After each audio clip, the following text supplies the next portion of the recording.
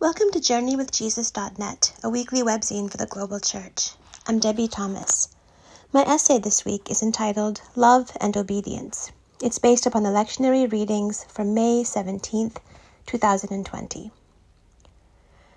If you love me, Jesus tells his disciples in our gospel reading this week, you will keep my commandments. And again, they who have my commandments and keep them are those who love me. Love and obedience. According to Jesus, the two are inseparable. We can't honestly claim to love Jesus if we don't obey him. Do we really believe this? Do we find it jarring? Is it just me, or are we supposed to find the juxtaposition of love and obedience in this text a bit overwhelming? I suppose we ought to begin by asking, what commandments? What exactly has Jesus commanded us to do? Well, in the chapter directly preceding our lectionary reading, John gives us the answer. A new command I give you, Jesus says. Love one another. As I have loved you, so you must love one another. By this, everyone will know that you are my disciples, if you love one another.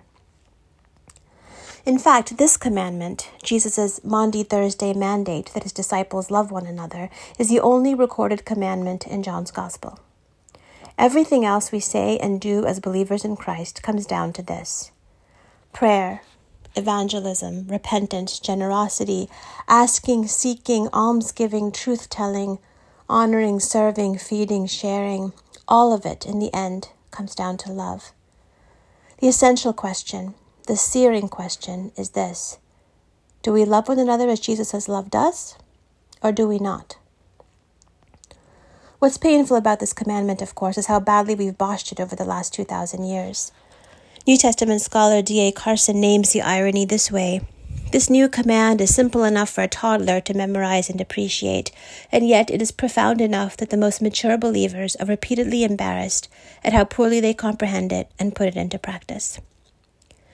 When I look at my own life, it's not too hard to name why I perpetually fail to obey Jesus' dying wish. Love is vulnerable making, and I'd rather not be vulnerable. Love requires trust, and I'm naturally suspicious. Love spills over margins and boundaries, and I feel safer and holier, policing my borders. Love takes time, effort, discipline, and transformation, and I'm just so darn busy. But Jesus did not say, "This is my suggestion." He said, "This is my commandment," meaning it's not a choice. It's not a matter of personal preference. It's a matter of obedience to the one we call our Lord. Maybe now it's easier to understand why Jesus' conflation of love and obedience feels so jarring. Essentially, he is commanding us to love other people, whether we want to or not, whether we like them or not, and we are not used to thinking about love in terms of obedience to a command. Can we be ordered to love? Does love obey decrees? My guess is most of us would say no. Shaped as we are by Hollywood, by romance novels, by Valentine's Day sentimentality, we tend to think of love as spontaneous and free-flowing. We fall in love. Love is blind, it happens at first sight, it breaks our hearts, its course never runs smooth, etc., etc., etc. Real love, many of us might say, has nothing to do with calculated obedience. Real love is an emotion, a feeling. In one sense, our instincts are correct. Authentic love can't be manipulated, simulated, or rushed without suffering distortion. Those of us who have children understand full well that commanding our bickering kids to love each other doesn't work. The most we can do is insist that our children behave as if they love each other. Share your toys, say sorry, don't hit, use kind words. But these actions, often performed with gritted teeth and rolling eyes, aren't the same as what Jesus is talking about in John's Gospel. Jesus doesn't stop at saying, act as if you love. He doesn't give his disciples or us the easy out of doing nice things with clenched or indifferent hearts. Nor would I want him to. Nothing feels as hollow as a loving act performed mechanically. Moreover, I doubt that the people who flocked to Jesus would have done so if they sensed that his compassion was thin or forced. He says, love one another as I have loved you. As in, for real. As in the whole bona fide package. Authentic feeling, honest engagement, generous action. Honestly, doesn't it sound like Jesus is asking for the impossible? At the same time, though, don't you yearn for what he's describing? Imagine what would happen to us, to the church, and to the world if we took this commandment of Jesus seriously. What could Christendom look like if we obeyed orders and cultivated this impossible love? I ask these questions fearfully because I don't always know how to answer them, even for myself. I mean, I know fairly well how to do lovey things, how to act as if, and maybe that's a valuable way to begin. I know how to make care packages for the homeless, or bring dessert to the church potluck, or send checks to my favorite charities. But do I know how to love as Jesus loved? To feel a depth of compassion that's gut-punching? To experience a hunger for justice so fierce and so urgent that I rearrange my life in order to pursue it? To empathize until my heart breaks? Do I want to? Most of the time, I'll be honest, I don't. I want to be safe. I want to keep my circle of affection small and manageable. I want to choose the people I love based on my own affinities and preferences, not on Jesus' all-inclusive commandment.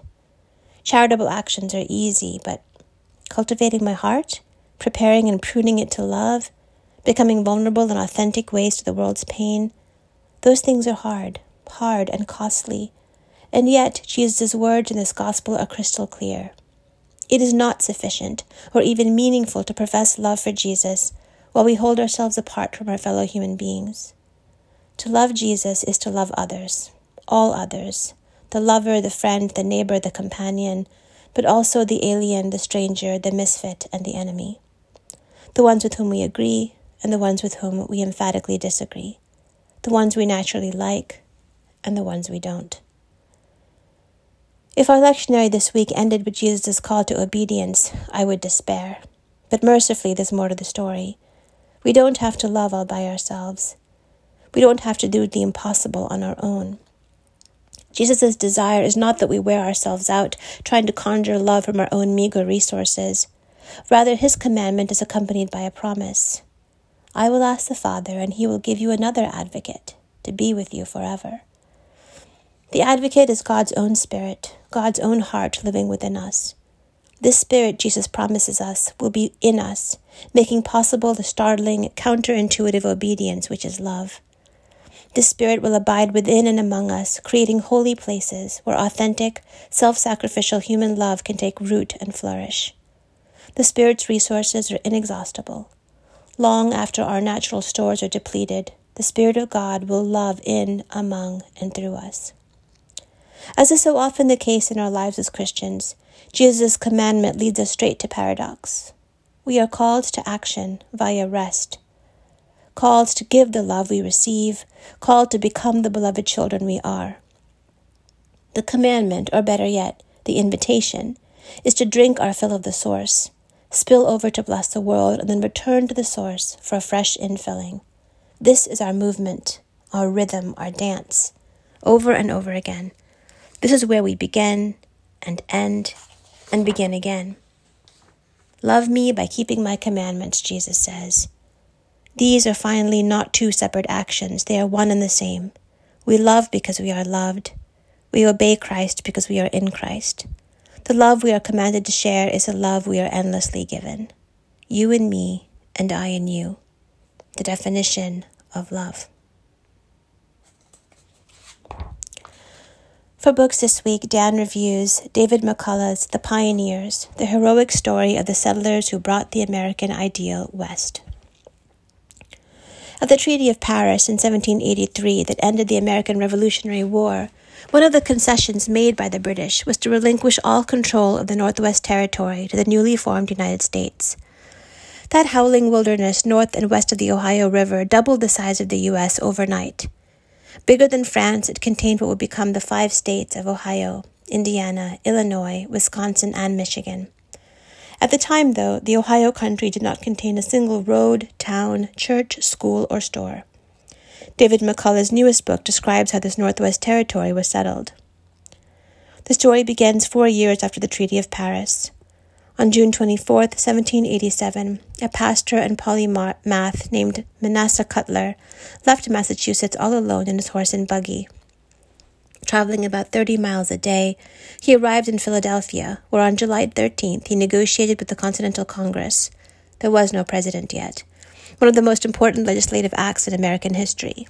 the Northwest Ordinance. The new ordinance guaranteed the freedom of religion, promised free and universal education, and strictly prohibited slavery.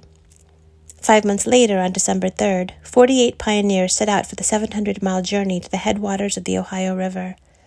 They eventually arrived on the banks of the Ohio River at what would later be called Marietta, the epicenter of the settlement of the entire region.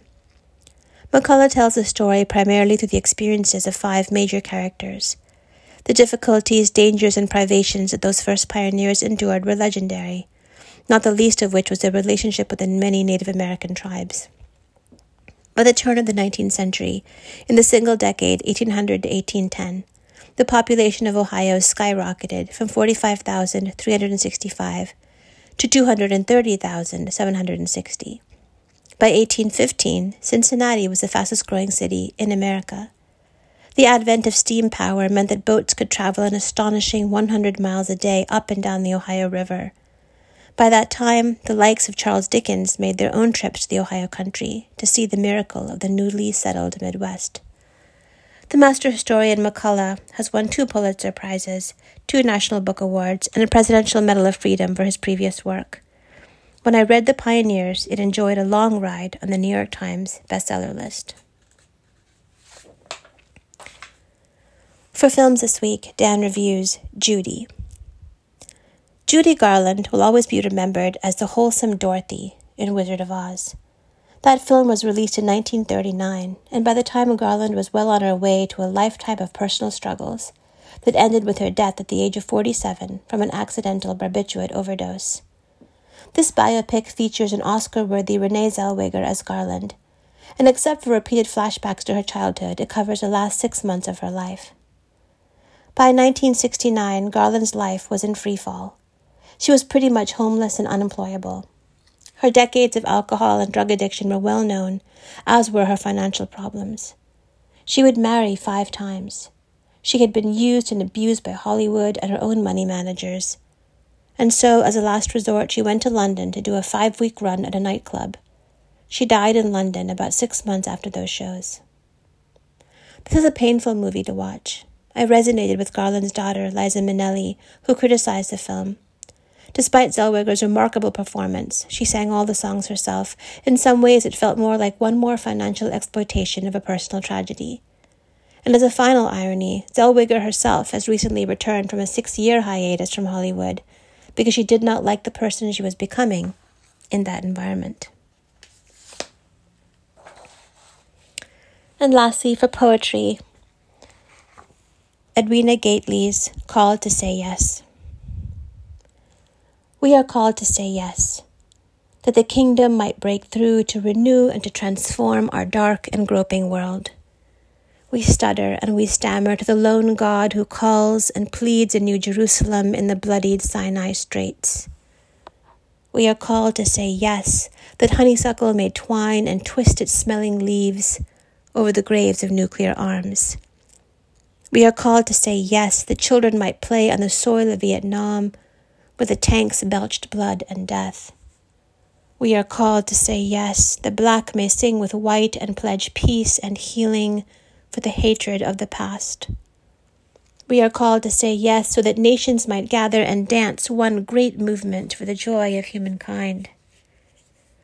We are called to say yes, so that rich and poor embrace and become equal in their poverty through the silent tears that fall. We are called to say yes, that the whisper of our God might be heard through our sirens and the screams of our bombs. We are called to say yes to a God who still holds fast to the vision of the kingdom for a trembling world of pain. We are called to say yes to this God who reaches out and asks us to share his crazy dream of love. Thank you for joining us at JourneyWithJesus.net for May 17th, 2020. I'm Debbie Thomas.